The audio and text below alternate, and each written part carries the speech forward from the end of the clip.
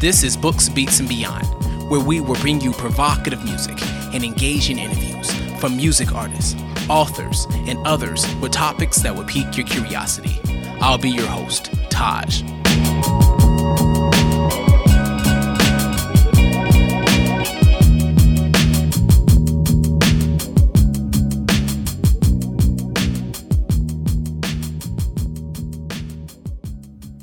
Today, I'm talking with Dr. Jacqueline Battalora about her informative book titled Birth of a White Nation, The Invention of White People and Its Relevance Today. Birth of a White Nation is a fascinating book on race in America that begins with an exploration of the moment in time when quote-unquote white people, as a separate and distinct group of humanity, were invented through legislation and the enactment of laws. It provides a thorough examination of the underlying reasons, as well as the ways in which white people were created, and how the creation of whiteness divided laborers and ultimately served the interests of the elite. Birth of a White Nation demonstrates how the social construction and legal enactment of white people has ultimately compromised the humanity of those so labeled white. Dr. Jacqueline Battalora is currently a lawyer and a professor of sociology and criminal justice at Saint Xavier University. She is also a former Chicago police officer. And she holds a Ph.D. from Northwestern University and has been engaged in anti-racist training since the mid-1990s. Dr. Jacqueline Battalora, welcome to Books, Beats, and Beyond. Thank you for having me, Taj. Well, thank you for writing this book. I just want to ask you, what is it about your life experiences that compelled you to do the work that you do that ultimately led you to write this book? Well, I lived in Europe when I was a child until about the age of 9. And then I moved to Victoria, Texas. And it was very much a culture shock. Mm-hmm. And I learned very quickly that there were meanings attached to this visual difference that I observed in skin color. Mm-hmm. I learned it very quickly when I arrived. And of course, at least when I was in Victoria, Texas, the people who I visibly saw were people with low levels of melanin called white people, people with more melanin called Hispanics, and then those with even more who were referred to as African Americans or blacks.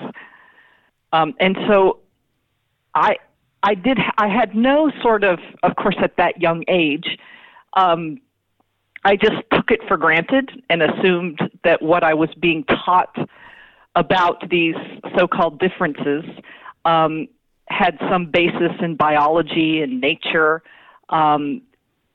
and that the different meanings that were attached to these different categories were themselves inevitable or natural, the result of nature. So I certainly took all of that for granted at the time. But then by the time I went into high school, I made the tragic mistake as a white person of falling in love with an African American fellow. We played basketball together almost every day, mm-hmm. and so I had these experiences then of when friends or their parents in particular, white friends and their white parents in particular, knew about my relationship with Rick. They began to treat me very differently, began to treat my family very differently.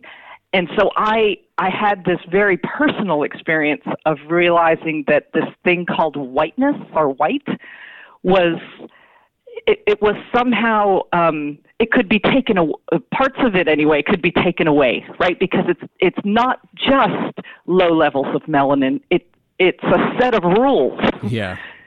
And of course, I didn't have language for that at the time, but those experiences that I now have language for have informed my entire life in terms of my pursuit of a law degree and my particular interests in a graduate work at Northwestern. And they've guided me ever since, trying to make sense of these so-called human differences and then how they are given just dramatically different meanings in law and in our just interactions and interpersonal relationships. I think you said something interesting that you were born and raised a little bit in England, I think you said. And Belgium, sorry. Yes. And Okay. and the concept of white, brown, black wasn't the same? Or would you say it was because you were at a younger age? Or you said hit you immediately when you came to America. I'm just wondering, what is it like over there that made that shock? What's their color Sure. code, Well, you know? It was the sheer absence. And of course, does that mean that people of African descent are not in Belgium? Of course, it doesn't mean that. Right, But yeah. what it does mean is that for my young life and the geographic areas that I moved in, I see. were all white. In fact, the outsiders that I learned about by that age were called gypsies. Oh, yeah. Mm-hmm. Yeah, so that was sort of the outsiders defined in that context. I see. Now, you also said that you were a Chicago police officer at one time. Why not anymore? That's correct. Why not anymore? You know what? I had really, first of all, you need to understand that I became a Chicago police officer after having a law degree and a Ph.D. What happened was there was nothing that would shock anyone today.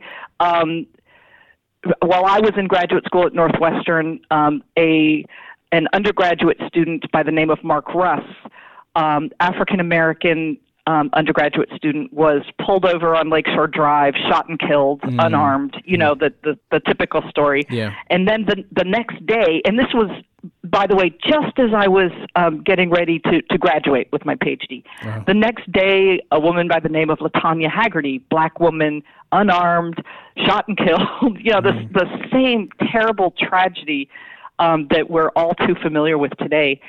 And I was my studies focused on race, and I was so disturbed. And what had preceded this series of events is that while I was teaching criminal justice students at the University of Illinois Chicago while I was completing my PhD, I took the police exam, not with no intention of becoming a police officer, but because I thought it may help me be a better teacher. Right. And so many of my students were taking it. So all of that came together for me, and I just thought, you know what? I feel so compelled to explore this thing called law enforcement and the work of policing, and I hope that it'll be a place, an institution within which I can, bring these skills that I've been so fortunate to learn in law and race studies. But it turned out that wasn't the case. It became very clear that unless you knew somebody or had the right relationship, I wasn't going to be given those opportunities in the Chicago Police Department. So I resigned the day after that became apparent. So I was an officer for roughly 3 years. Oh, okay. But it was an amazing experience for a middle class white girl. Yeah. So, you said something interesting in the book. Before we dive a little bit in, you kind of opened the first paragraphs. You said that you were born a female but made a white girl. What do you mean right there? Absolutely. Well,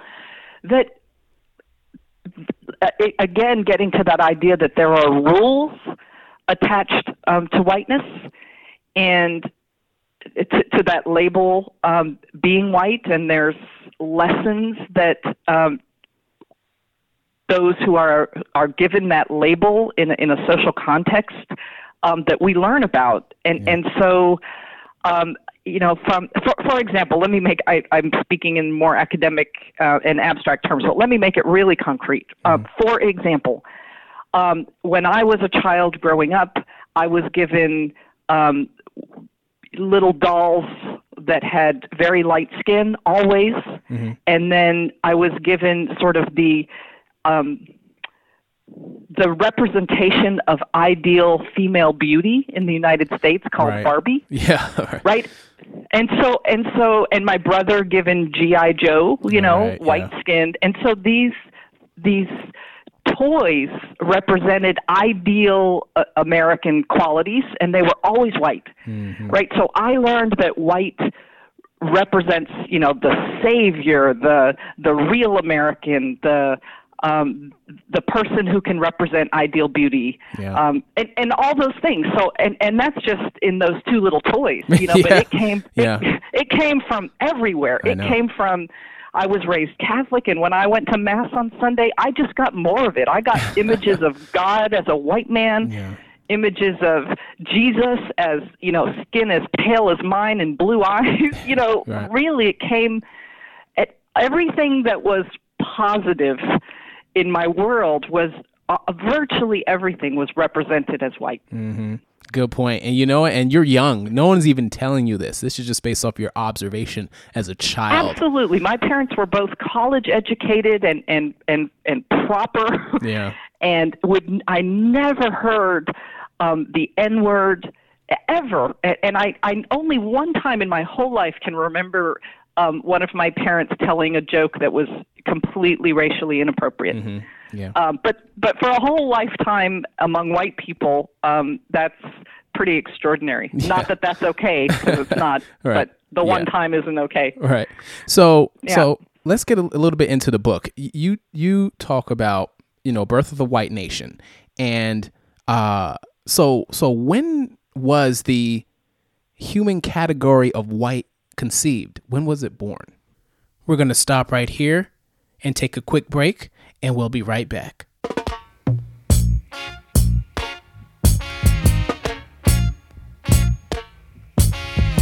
Until the philosophy which hold one race superior and another inferior is finally and permanently discredited and abandoned. Everywhere is war. It's a war that until they're no longer first class and second class citizens of any nation, until the color of a man's skin is of no more significance than the color of his eyes. Miss a war that until the basic human rights are equally guaranteed to all without regard to race. This a war that until that day the dream of lasting peace, world citizenship, rule of international morality will remaining but a fleeting illusion to be pursued but never attained. Now everywhere is war, war, and until the ignoble. So when was the human category of white conceived? When was it born? It arose in the very first reference to people called whites was in 1681 in colonial North America. And the lawmakers in Maryland were the ones who passed a law that referenced British and other white people. So, but what's important about it is that it followed this massive rebellion called Bacon's Rebellion in neighboring Virginia. And Virginia and Maryland were very similar in that both had their economies based in tobacco farming. And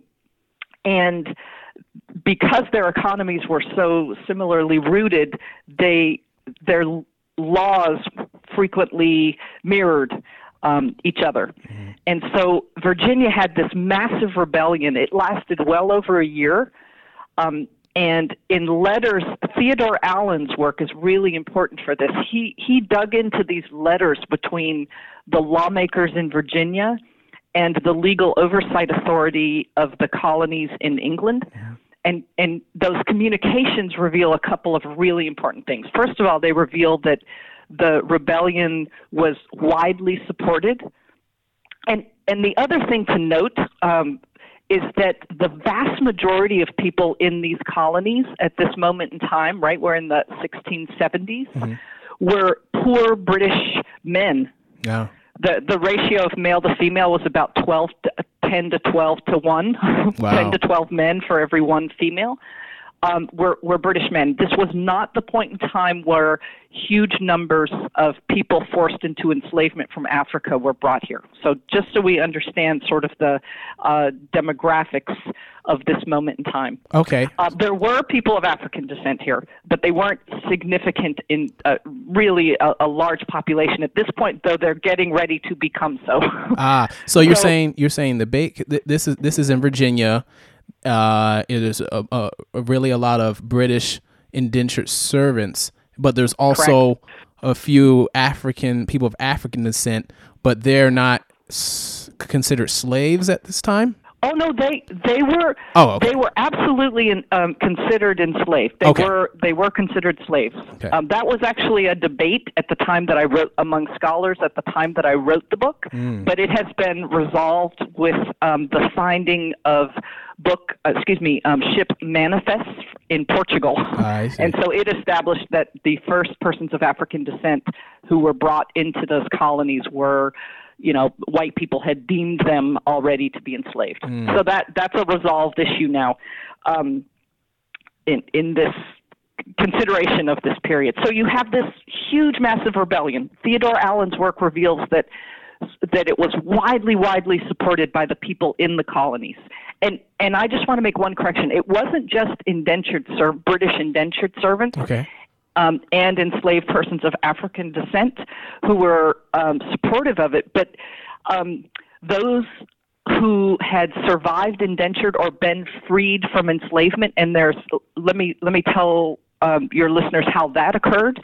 We know from the records that there were free men of African descent, free people of African descent, and we might ask, well, how the heck did that happen if we know that they came enslaved? Yeah. It happened in a number of ways. First of all, they had many skills that many of the British people didn't have many of the skills needed for this environment. And so persons of African descent were often quite valuable in terms of the skills they possessed. So they were able to have side jobs and able to make money and purchase their own freedom and that of their family. And let me ask you, that is one way. When they were considered free, were they really considered free, or was it more like they always felt like they were on edge, had to show papers? Like, what kind of free are we talking about? Absolutely not. That is that's a post Bacon's Rebellion context. Before Bacon's Rebellion, well, let me first finish how okay. They became free. So the number one route was to purchase their own freedom. Another thing revealed in the historical record is that wills and trusts of British and other white plantation owners reveal that persons of African descent who had been enslaved were freed. And so these were the primary mechanisms. And so let's look at how freed persons of African descent were treated at the time. They could vote, and they did. They could run for public office, but I can't find in the historical records anyone who actually did. They could purchase land, and they did. They could own enslaved people of African descent, and they did. They could own British indentured servants, and they did. So it was a version of freedom for African Americans that, in many ways, we've never accomplished again. Yeah, right. So that's by law. People, freed men of British descent or African descent, had the same rights, responsibilities as a matter of law. But then we have this massive rebellion. And by the way, let me give historical credit to Edmund Morgan. He's the historian whose work really reveals this moment in time as that I just laid out in this pre-Bacon's Rebellion period. So now shift to this rebellion that is huge, widely supported, very popular among the masses in the colony. And it ultimately, as I mentioned, it lasted well over a year, and it took England sent in troops to ultimately quash the rebellion. And the rebellion included people of African descent and British descent, not just indentured and enslaved people, but small farmers who were finding it harder and harder to compete with the large plantations who were no longer paying their workers because they were purchasing them through the African slave trade. And so people were really struggling at this time. And so that's why the rebellion was so popular. And the rebellion was, there were two parts of the rebellion. One focused on anti-Native American sentiment, and the second focus was on the ruling elite. And so ultimately, after over a year, the rebellion was put down, and it is at that moment, in that decade following the rebellion being put down, that we see for the very first time something extraordinary in law, and we can make sense of it again through the work of Theodore Allen, who looks into those written communications between the lawmakers here in the colonies and the Legal Oversight Authority in London. And those communiques reveal that the folks in London, who of course were concerned about their investment in their corporation, right? They were very people were panicked in the British colonies because of Bacon's rebellion. The letters reveal absolute panic among the ruling elite. And finally, the Virginia lawmakers say, don't worry, we've got this under control. We're going to pursue a divide and conquer strategy. And right just after these written communications are going back and forth, we see for the first time the assertion of a group of people called white people. Wow. And it's packed into these laws. For example, a law that prohibits now, for the first time, free blacks from running for public office. A law that prohibits black people and tribal people from marrying whites. Giving meaning to whiteness. Now, here's where you get to some of the real meanings of whiteness, and the newly inscribed meanings of Africanness.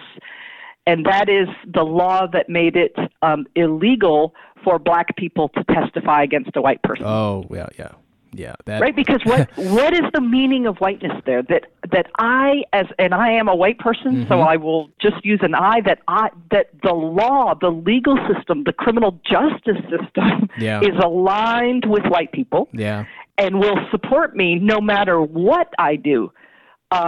To a person of color, in this case, a black person. And especially if you're saying that how the black people then were considered more free than we would think, what we've learned through them being enslaved and being free, and that they could own land, that they can do so many things. But at the same time, here comes the African slave trade. And so I guess they had to figure out a way, how can we break their manhood, their freedom, the true freedom, in a sense where we can break up that rebellion and put white at a higher level. So, but as so if you look at, I mean, it was truly an extraordinary approach that the lawmakers took, and I'm sure they had no idea it would be as successful as it has been. But look at what they did. They took the 99%, the masses, who were rebelling against them, and they managed to chop them up so that they fought against each other. Right. You know what I mean? They created an alliance with the white laborers. They made a connection through a brand new invention called whiteness, right? Yeah. And now they share that. So never before were the white laborers aligned with the white ruling elite. But now they did through this shared thing called a shared status called whiteness, that was imbued with the presumption of superiority relative to those excluded from that category. So they took the masses and divided us from each other in order to protect them. Wow. And white has served that purpose ever since. And I think what's interesting as I was reading that at sometimes, since it was pretty new, it didn't stick right away. But what made that term like white truly stick in the mind of the European masses? We'll be right back. Here we go, y'all. Here we go. Here we go, y'all. Go. Can I kick it? Can I kick it? Can I kick it? Go. They say we living in a generation that's full of gentrification. Agenda-based agenda's a genuine indication. Bigger back and forth about who controls the premises, but it's all stolen land from the native people indigenous. The remnants of irreverent is irrelevant. They justify the why through cinematic embellishments. Then we let elitists mislead us. The buffer turn working class whites against all people of color. We suffer the same affliction through economic restriction. Focus on skin tone where they pockets have since grown. It's known the black and white concept is just a myth until they get profit from it. Race didn't exist. From the current face of a felon to the state that we fell in, to the fabrication and bait after Bacon's rebellion, it was telling. They won't stop till the spectrum is stretched. Do we see ourselves as one, we can never progress. Can I kick it? Can I kick it? Can I kick it? Well, I'm gone. Imagine if I came to your home as a house guest, murdered your whole family before the food could digest, then waited 100 years to make an unlawful pact and put your grandfather's face on a baseball hat, helmet, and a jersey. Early sign of a corporate influx. Separate church and state, mistaken God we trust. On the back of your paper deity, how do we break free of the superficially made handcuffs they hand us? Not saying dwell on the past, make them pay for my fall, but you can't expect us to heal and not acknowledge the scars. Back in college I saw the vast majority of the frats and sororities go in debt, still a masses applaud, no passion at all, depending on whether you act or you pause. Like we pay to go to school, to get a job, to pay for school, to pay for screw. If we do pay it off, we have to go to a therapist, try to repair the mental damage it caused. They want us to deport the Mexicans, block the Middle East, prostitute the youth and shoot poor people in the streets. The fortunate repeat, pull your bootstraps, but the leather has been weathered, get tethered after a few laps. And whether you do act or fall back, it's still strenuous. Most of us know this, but the motives are disingenuous. This continuous lack of admission, why we rap with conviction and break our backs to close the gap that you swim in. Every rapper's opinion basically fed to them. They wanna recite the same hype like a teleprompter was read to them. Not responsive, I'm dead to them. My subconscious is lead brewing. I remember the time when we were considered less than human. 3 clicks from 3/5. People are quick to judge, still claiming that he riffs, but still, there's no way to unreap these. My family are immigrants, does that make me a subspecies? Can I kick it? If you're enjoying Books, Beats, and Beyond, do us a favor. Go into the show notes of any episode, click on the iTunes logo to subscribe, rate, and leave a review. What made that term, like white, truly stick in the mind of the European masses? Well, sure. Well, first of all, there were masses of laws passed, and if you as a white person happen to not work on a large plantation or in a more populated piece of geography, and you sort of missed these laws, well, everybody came to church on Sunday. I see. And the laws were required to be read 2 times a year at church on Sunday and on the courthouse steps. Wow. In church and on the courthouse steps. That's amazing. Well, and again, so now we see not only an alignment with white superiority, let's just name it for what it is, a presumption of white superiority, with law enforcement and law itself, but now with Christianity. Right. I was going to ask you, like, why the term white? Why not something beige? Something like, what was it about white? Right. Well, that's anyone's guess. I mean, I think they had tried other labels that were not working. They had tried Christian, British and other Christian was a language that had been tried in the past. People, of course, can convert to Christianity, and so it didn't. It didn't have the exclusionary impact that I think they were hoping for. Yeah, it kind of grayed the waters if you kept saying that. Yeah, Because a lot of people Right. could be Christian, converted to Christianity, and yeah, I see. Absolutely. So that one didn't function for these sort of cleaner lines of division. Yeah. And it also has a visual component that has been so critical and so critical to its continued success, because we still see that today, of course. Absolutely, you're right. It was baked into the laws, and it's still very successful today, even if it doesn't say it blatantly. It still has passed on from generation to generation. But it does say it blatantly. Oh, okay. I can't. Okay. I mean, we think about it. You can't, in this country, you can't complete a government form without or go to school or even apply for a job without clicking off these invented divisions. It's really extraordinary how sustained this idea has been. And what's interesting, now that you I forgot all about that. I mean, it's just so part of my world now. But knowing how it's still around, you started talking about the Americanization of whites, and you talked about the significance in immigration laws and naturalization laws and contributing to white supremacy. In what ways did these laws contribute to white supremacy? That's a great question. Well, the very first Congress of the brand new republic called the United States of America met in 1789 and 1790 with the task of creating all the laws of this brand new country. And included in that were laws concerning immigration and naturalization. Naturalization is the legal process established for a person who is not born in a country but wants to become a citizen. Mm-hmm. So it creates the legal process. And our founders in 1790 determined that in order to naturalize a U.S. citizen, one must be white. So we had people, and that law, the requirement of being white, was baked into that, was a requirement of naturalization until 1952. Wow. So that, let's sort of think through what that message is, right? That white is aligned with American. Yeah. Right, because the message is you're the people that we want, and because if we want you, we allow you to become us. And we're telling all of you non-white people, nope, you'll never be American. So it aligned white with American from the founding moment. And I should tell folks that there is a fantastic book that digs into these, what were called the prerequisite lawsuits, cases. Mm-hmm.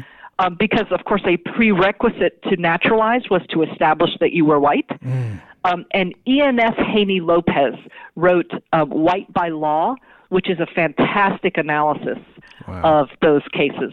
Wow. So and really... I'm sorry. And I was just going to give more kudos to E.N.F. Haney Lopez, because he really exposes in this book just how the social construction of whiteness in law, like how law has been used to just invent and create and change who is white and what white is. And you know what? I wonder if this is a fair statement. I feel like right now under our current administration, it feels like history is repeating itself through these immigration and naturalization laws to maintain white supremacy. Is that a fair statement? I believe that that's a fair statement. It's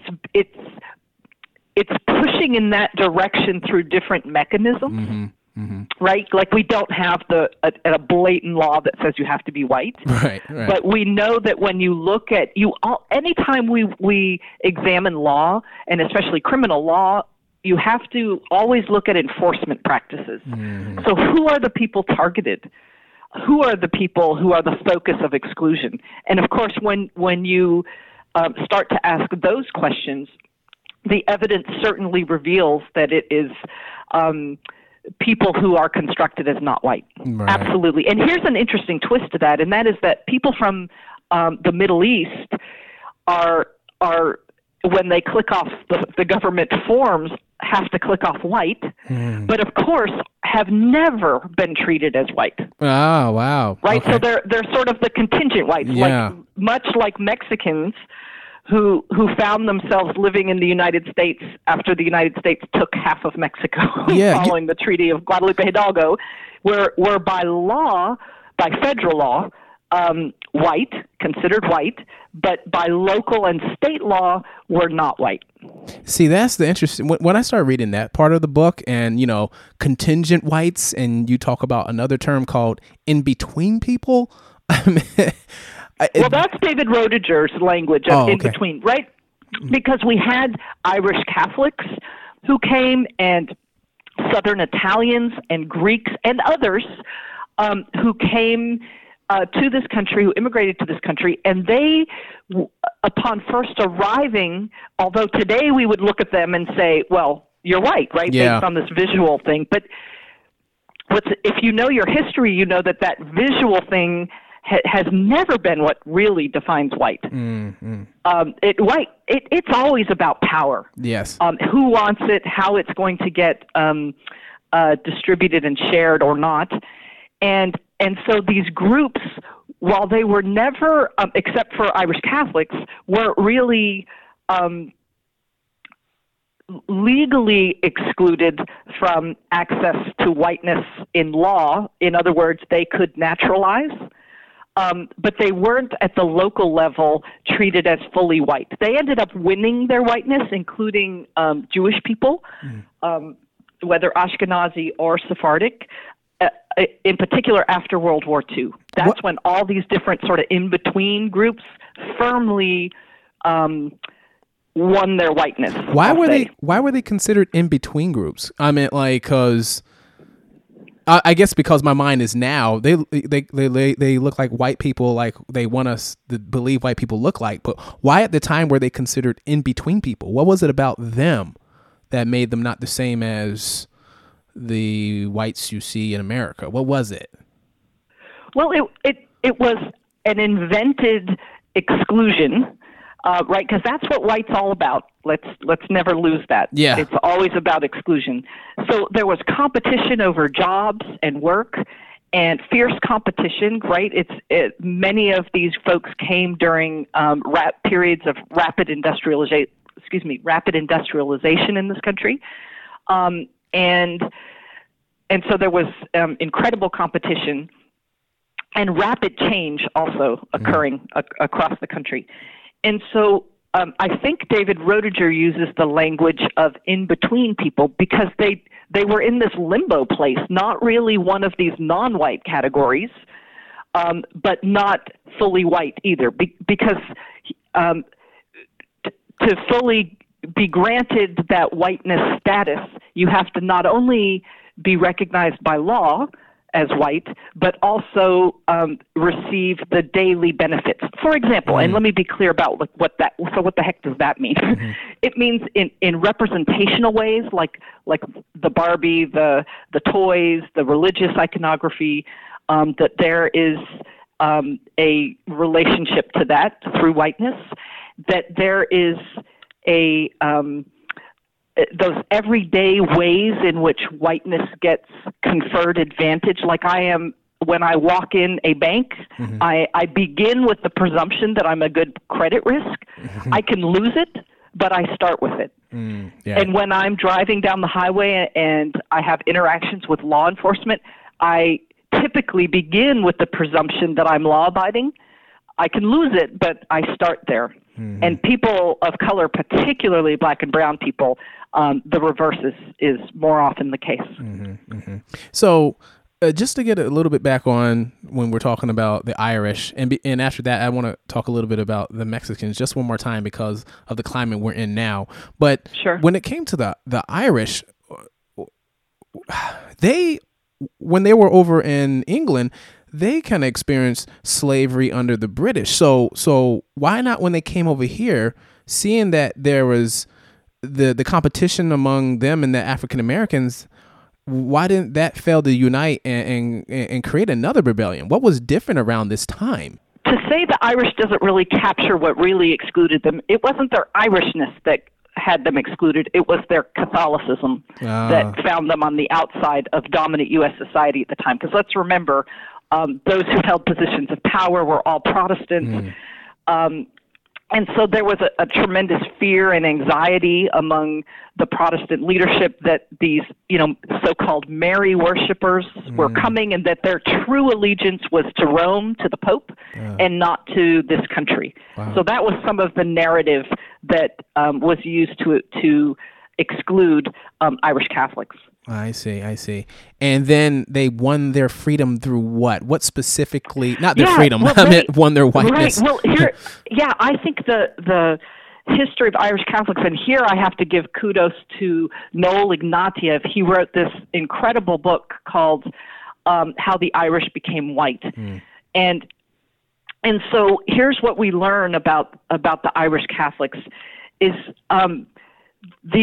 the primary way in which they were first of all, they were able to access naturalization because their Protestant Irish who came before them,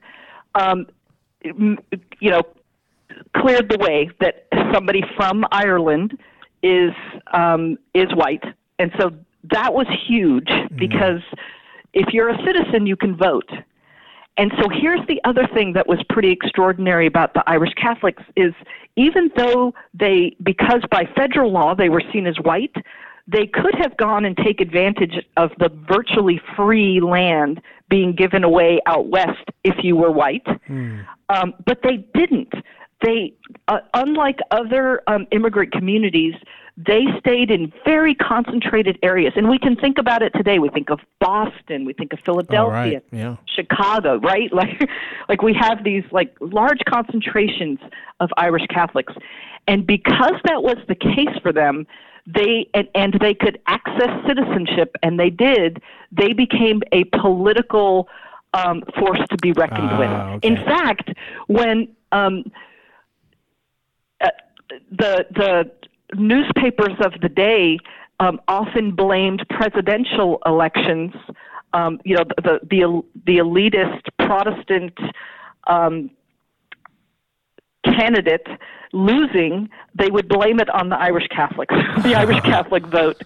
And so they're a really interesting group. But that is not entirely what won them their whiteness.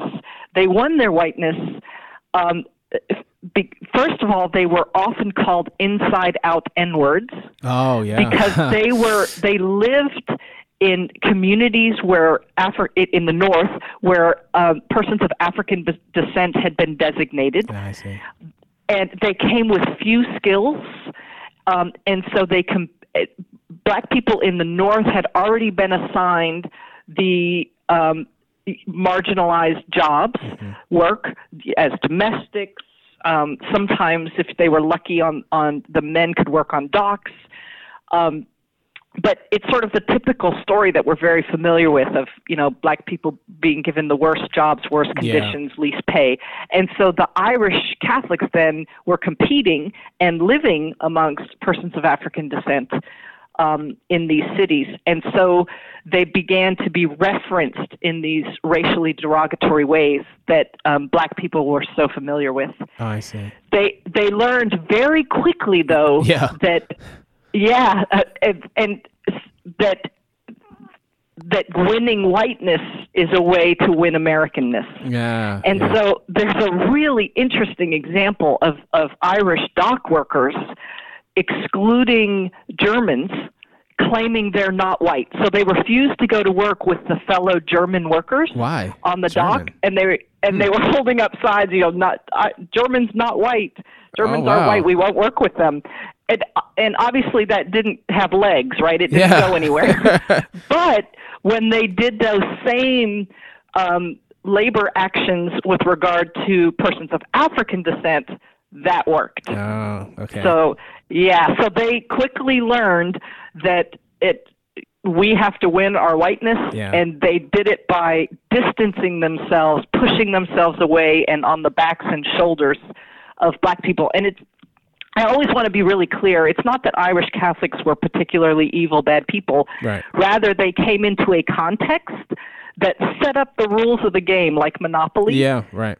and they utilize. I mean, do I wish they hadn't? Of course. And was that an option? Yeah, but a much harder one. Yeah, and I like that you talked about how Irish became white, because when we talk about race in this country, I always hear some comments from other people who say, my family was Irish, we had the same predicament. But I'm like, yeah, but you used it. Not quite. I mean, was it hard for them? Absolutely. But you know what? I wish I could give a citation to the person who said this, but somebody said if you put a little color on it, it's going to be harder. Yeah. Exactly. So, and that's, it's because we don't know our history. Part of what Absolutely. is so frustrating to me is that, and I have a child who just completed elementary school, and so as I'm talking with her and learning about the social studies curriculum, the content in particular, I mean, we are teaching our children in terms of content so much of what my parents learned, and it's just not truthful. It's not that they are out and out lies, right? The little pieces that they are given, lots of it is truth on their own, but they are so out of context and missing so much that they are nothing near the truth. It's like the omissions are very harmful, Huge. They are so harmful. Yeah. Because how many of us learned that founding law regarding those who could access citizenship in this country required that you be white, and that was in place till 1952. Right. And we had people who fought wars for this. I mean, because what's the message? It's not how smart are you, what gifts do you bring, how much do you love this country? None of that. It's fundamentally rooted in white supremacy. Right. I think something, I don't know if we even learned it in school or if we just touched on it for like 3 seconds, but when you talked about the Treaty of Guadalupe Hidalgo and how Mexicans were considered contingent whites at one time, and what that treaty, how much land was taken, and you look at our climate now and all these people say, go back to your country, you don't belong here. Like, oh yeah, we're in their living room, That's exactly right. It's amazing. So how does one challenge this fiction of whiteness? We'll be right back. How could a texture so soft and cloud-like leave a life so bloody? Leave a hand so sorely reaching for its whiteness. Many leaves have rose and fell back to the earth to tell that the sunlit mind been through hell, been bluesing through a spell to this very day. So please don't drink the bleach. That ain't the drink to drink. Recharge with the stars that shine where you are.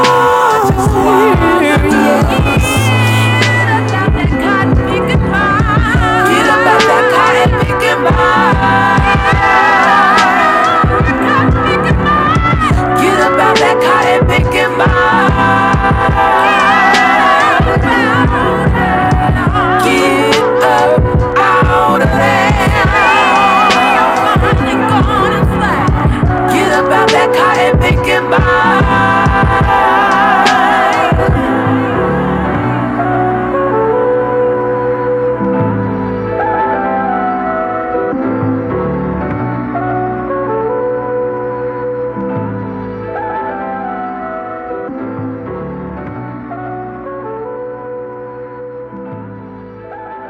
how does one challenge this fiction of whiteness? Well, I mean, there are so many ways, and there's no one way, and you can't take one path and be successful. So let me be more concrete with that. We all, especially white people, but all of us are part of dominant U.S. culture and society.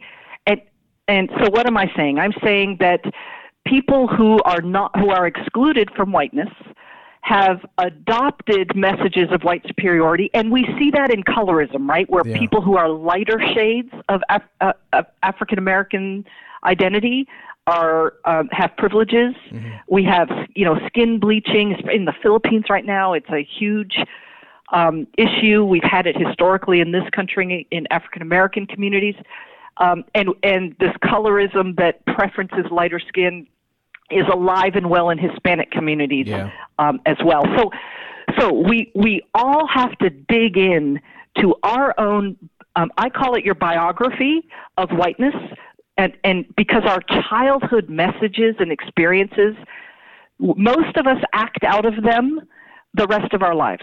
When we're 100 years old, most of us are still acting out of our messages from childhood, unless you do your unpacking work. And so we all need to, in that deep personal way, dig into our relationship to whiteness. And so that's one thing. That's that very personal, pretty individual component. Then we all need to learn, and white people in particular, because when we don't know this, the harms that we enact because we remain in a power position are so damaging. But we need to understand some of the basics of law and policy in this country that have conferred, have established white superiority as a matter of law, and implicated every institution. Yes. And so when we don't know enough, and I'm not saying we all have to become historians, we don't, but we need to go back through those, 10-inch history books that our high school students are given, and make sure that the information about law and policy that conferred advantages to white people at every turn is reflected in there. And it's not right now. In fact, Richard Rothstein wrote The Color of Law. Oh, yeah, we interviewed him. Oh, yeah. And so, he did an analysis of these high school textbooks, right? And he, again, exposes that, this isn't in there. Like, we are denying.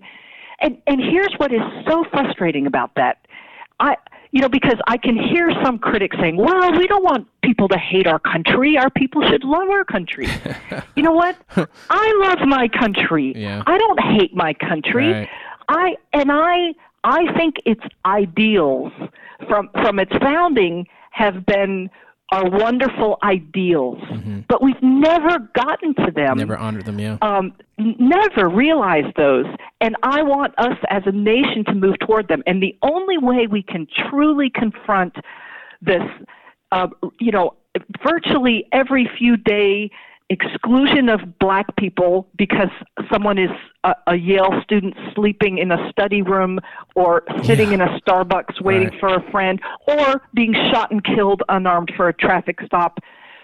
We are not going to be able to address those until we understand where they came from, where the mindset that leads so many of us white people to those conclusions that is common. In some ways, it's not. I'm going to be cautious saying this. It would be extraordinary if white people didn't go to those conclusions in light of our socialization. No, because I was going to ask you, why would whites work to dismantle whiteness when there's so many unearned advantages from the system? Why? Yeah, because here's why. Because we are damaged humans. Like, you think about, I think I talked about this a little bit in the book, but because I lived in Europe and Germany, I lived in Belgium, but we traveled to Germany a few times. And so World War II was kind of all around me, markers of World War. In fact, there was a bunker in our backyard from the war. So it was, and as a very young kindergartner, we were brought to a concentration camp. So it was, really a powerful part of my growing up. And so I remember when my family went on this vacation to Germany, and I met, these Germans who were presumably Christian, many of them, and I just remember talking to my parents, like, how could these people have done that? Right.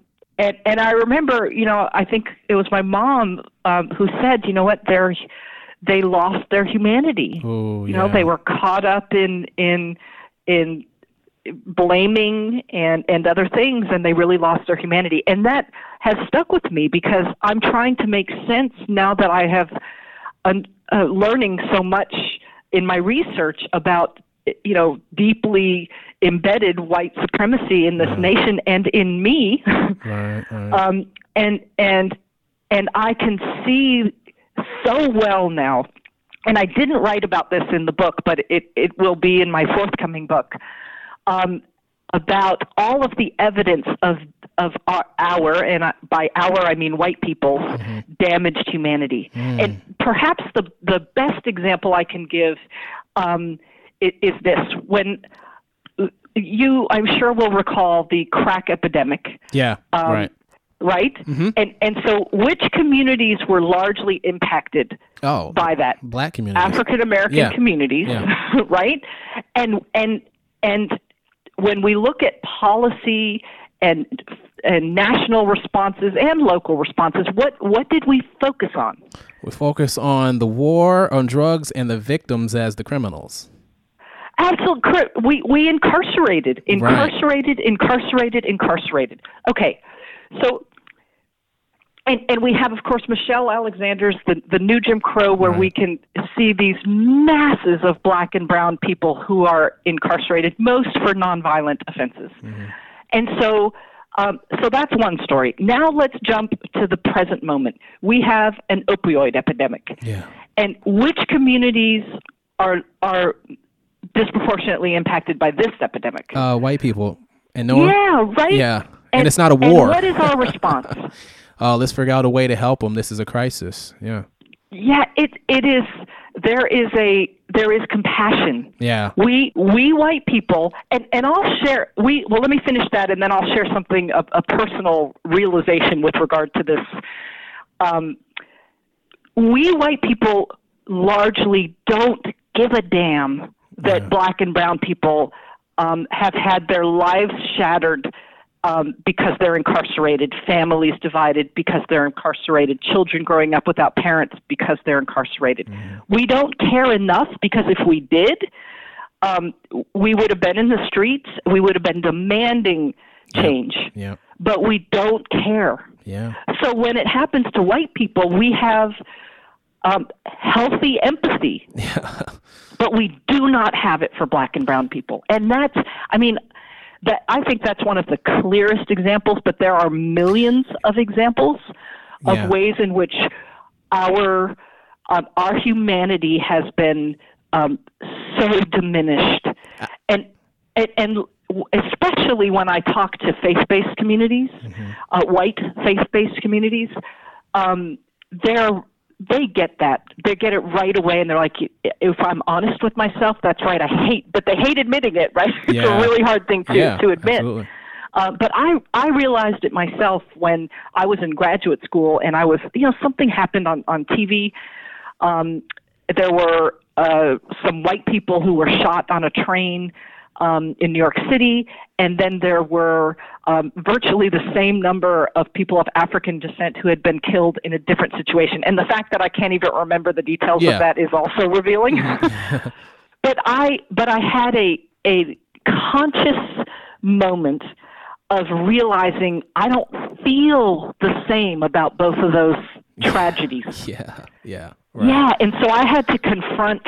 That was my very first, smack in the head, conscious realization of my own damaged humanity. And so that's why white people should be and growing numbers are invested in shattering unearned white privilege and white supremacy from our culture and society. And also, some are also really invested in it because we believe in this ideal of fairness and equality, right? Yeah. As an ideal, and it's really you don't feel as good when you know that I'm a success. I own my own house. Right. I take a vacation. I got a little nest for retirement.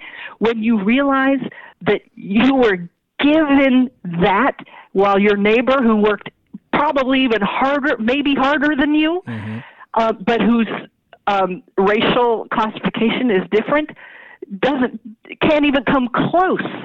It changes. Because we want to believe it's about hard work and ingenuity. Meritocracy, yeah. Yeah, absolutely. And when you realize that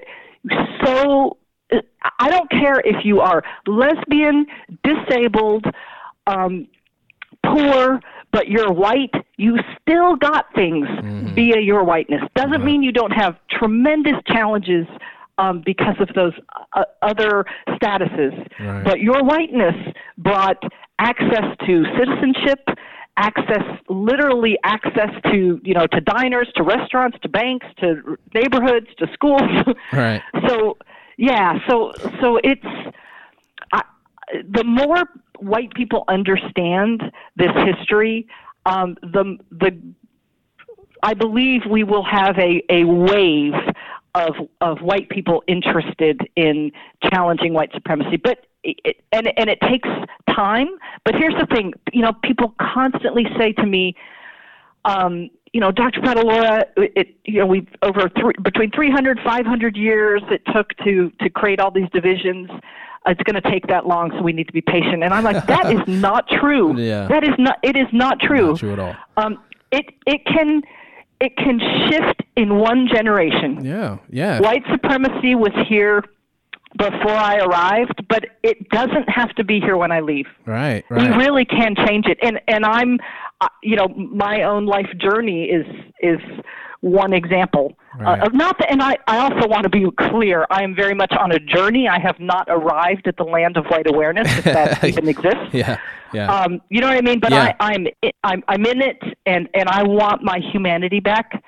And I realize that white supremacy has denied me the capacity to love, over half the world's population. Right. Yeah. That's a pretty.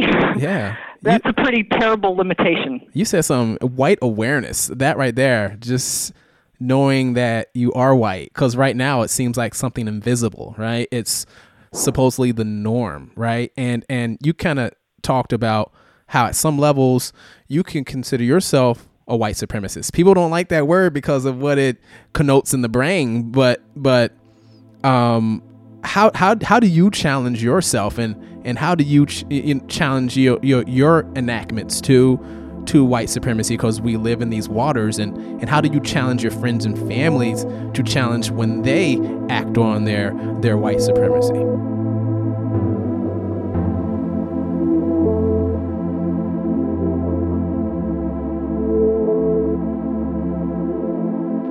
Let me take it back to my childhood.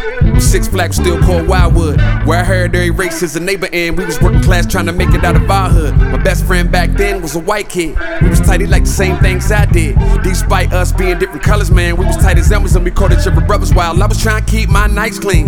He was trying to scuff his chucks up. He was grunge, I was fresh, we were young, and we cussed on the rap, trying to sneak up in the punk clubs.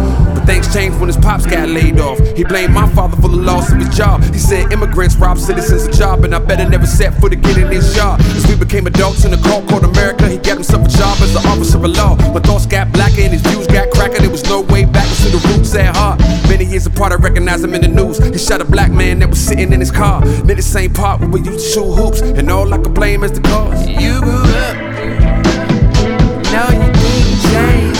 You were made the same, though before you came. You grew up, all I grow in pain. We're giving like our name, and you just bought the blame. You grew up, now you didn't change. You were made the same, though before you how do you challenge yourself, and how do you challenge your enactments to white supremacy, because we live in these waters, and how do you challenge your friends and families to challenge when they act on their white supremacy? Absolutely. Well, the best thing I do is I'm attentive. Like every day I'm attentive, and it doesn't mean that I don't fall into things. Yeah. Because I do. And oftentimes it's interacting systems of privilege. It'll be my class and my race. Yeah. Combining in ways, that I'm like, oh my God, did I just do that? Did I just presume that my white middle class self can park in this place that says no parking? You know what I mean? Just the some of the arrogance that comes with that, and to pay attention. And it doesn't. Again, I just want to be really honest that it doesn't mean I don't do them. Still, because I've learned that I need to be attentive daily to my whiteness and how I carry it and enact it. I'm pretty good about catching it, and I apologize when I may have harmed someone. And I also try to share with other white people who were part of an enactment, if that makes sense. Yes. To be like, you know what, I participated in X, Y, and Z, and I realized later that I think it was really problematic for these reasons, and I'm really sorry that I did that. And that's a way of letting someone else know, yeah, you were doing that too. and it's sort of a nice way, and you can do that in a professional setting with little risk. Yeah. But in terms of family, we talk a lot about race. I made sure that when my daughter was little, that we read picture books. And the one that I found so helpful for this was Ruth and the Green Book. And it tells the story of this little girl who's in the 1960s, who's going from Chicago to the Deep South to visit Grandma. And of course, their car breaks down, they need a place to sleep, and none of the white people will serve them gas, give them a place to sleep, etc. So she gets to learn that white people didn't treat, and of course then she didn't have racial terms. It was brown people to her, and then slowly I had to teach her these racialized terms. But light-skinned people treated dark-skinned people in these ways, and so she got to learn some terminology that she was unfamiliar with. She got to learn about historically accurate experiences. And so we've built off of that throughout her life. She got that when she was 3 or 4, and we return to it still, today, 6 years, 7, 8 years later. Yeah.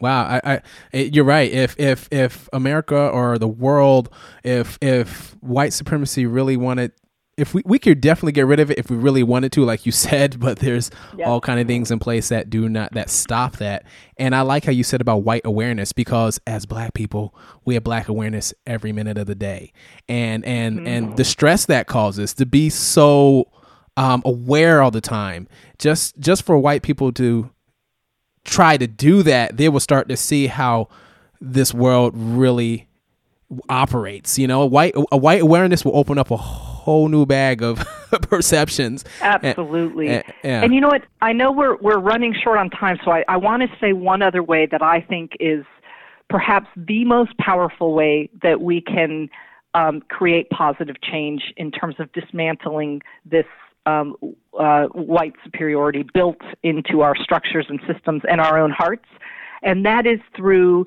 our education system. Oh, yeah. And so I told you, I've been not appalled with the teachers, but with the many of the texts and the versions of history that our children are fed today, which is much like it was in the past. Yeah.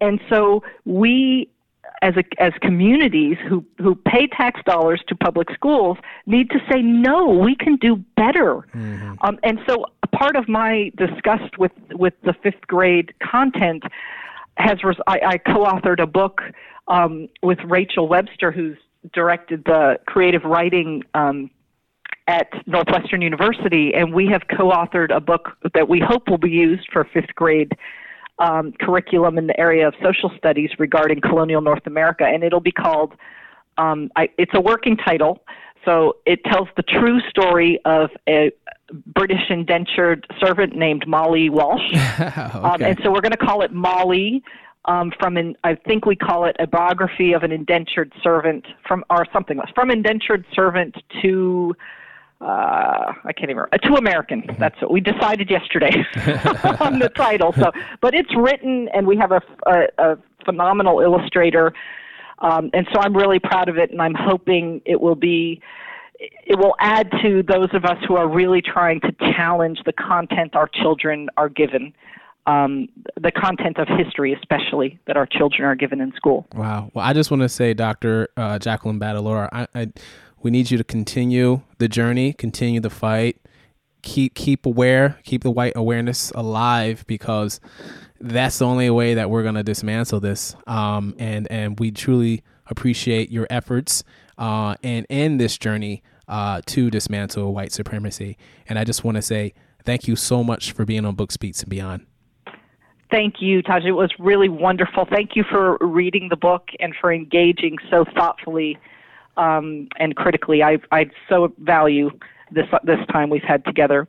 Can I also give a plug to myself? Sure, yes. If anybody, I engage in public speaking, and I would love to share the story of the invention of white people. Please go to my website if you're interested in having me come speak, or if you're interested in educational tools. I have many of them, including This Week in History, that runs for a whole year and helps people see the ways in which white superiority has been built into our systems. And you will find it at Jacqueline, it's a mouthful, so JacquelineBattalora.com. JACQUELINE, Battalora, BATTALORA.com. Perfect. I would love to hear from you. And I'll make sure I put this in the show notes so they can go ahead and click on it as they listen. Oh, good. Even better.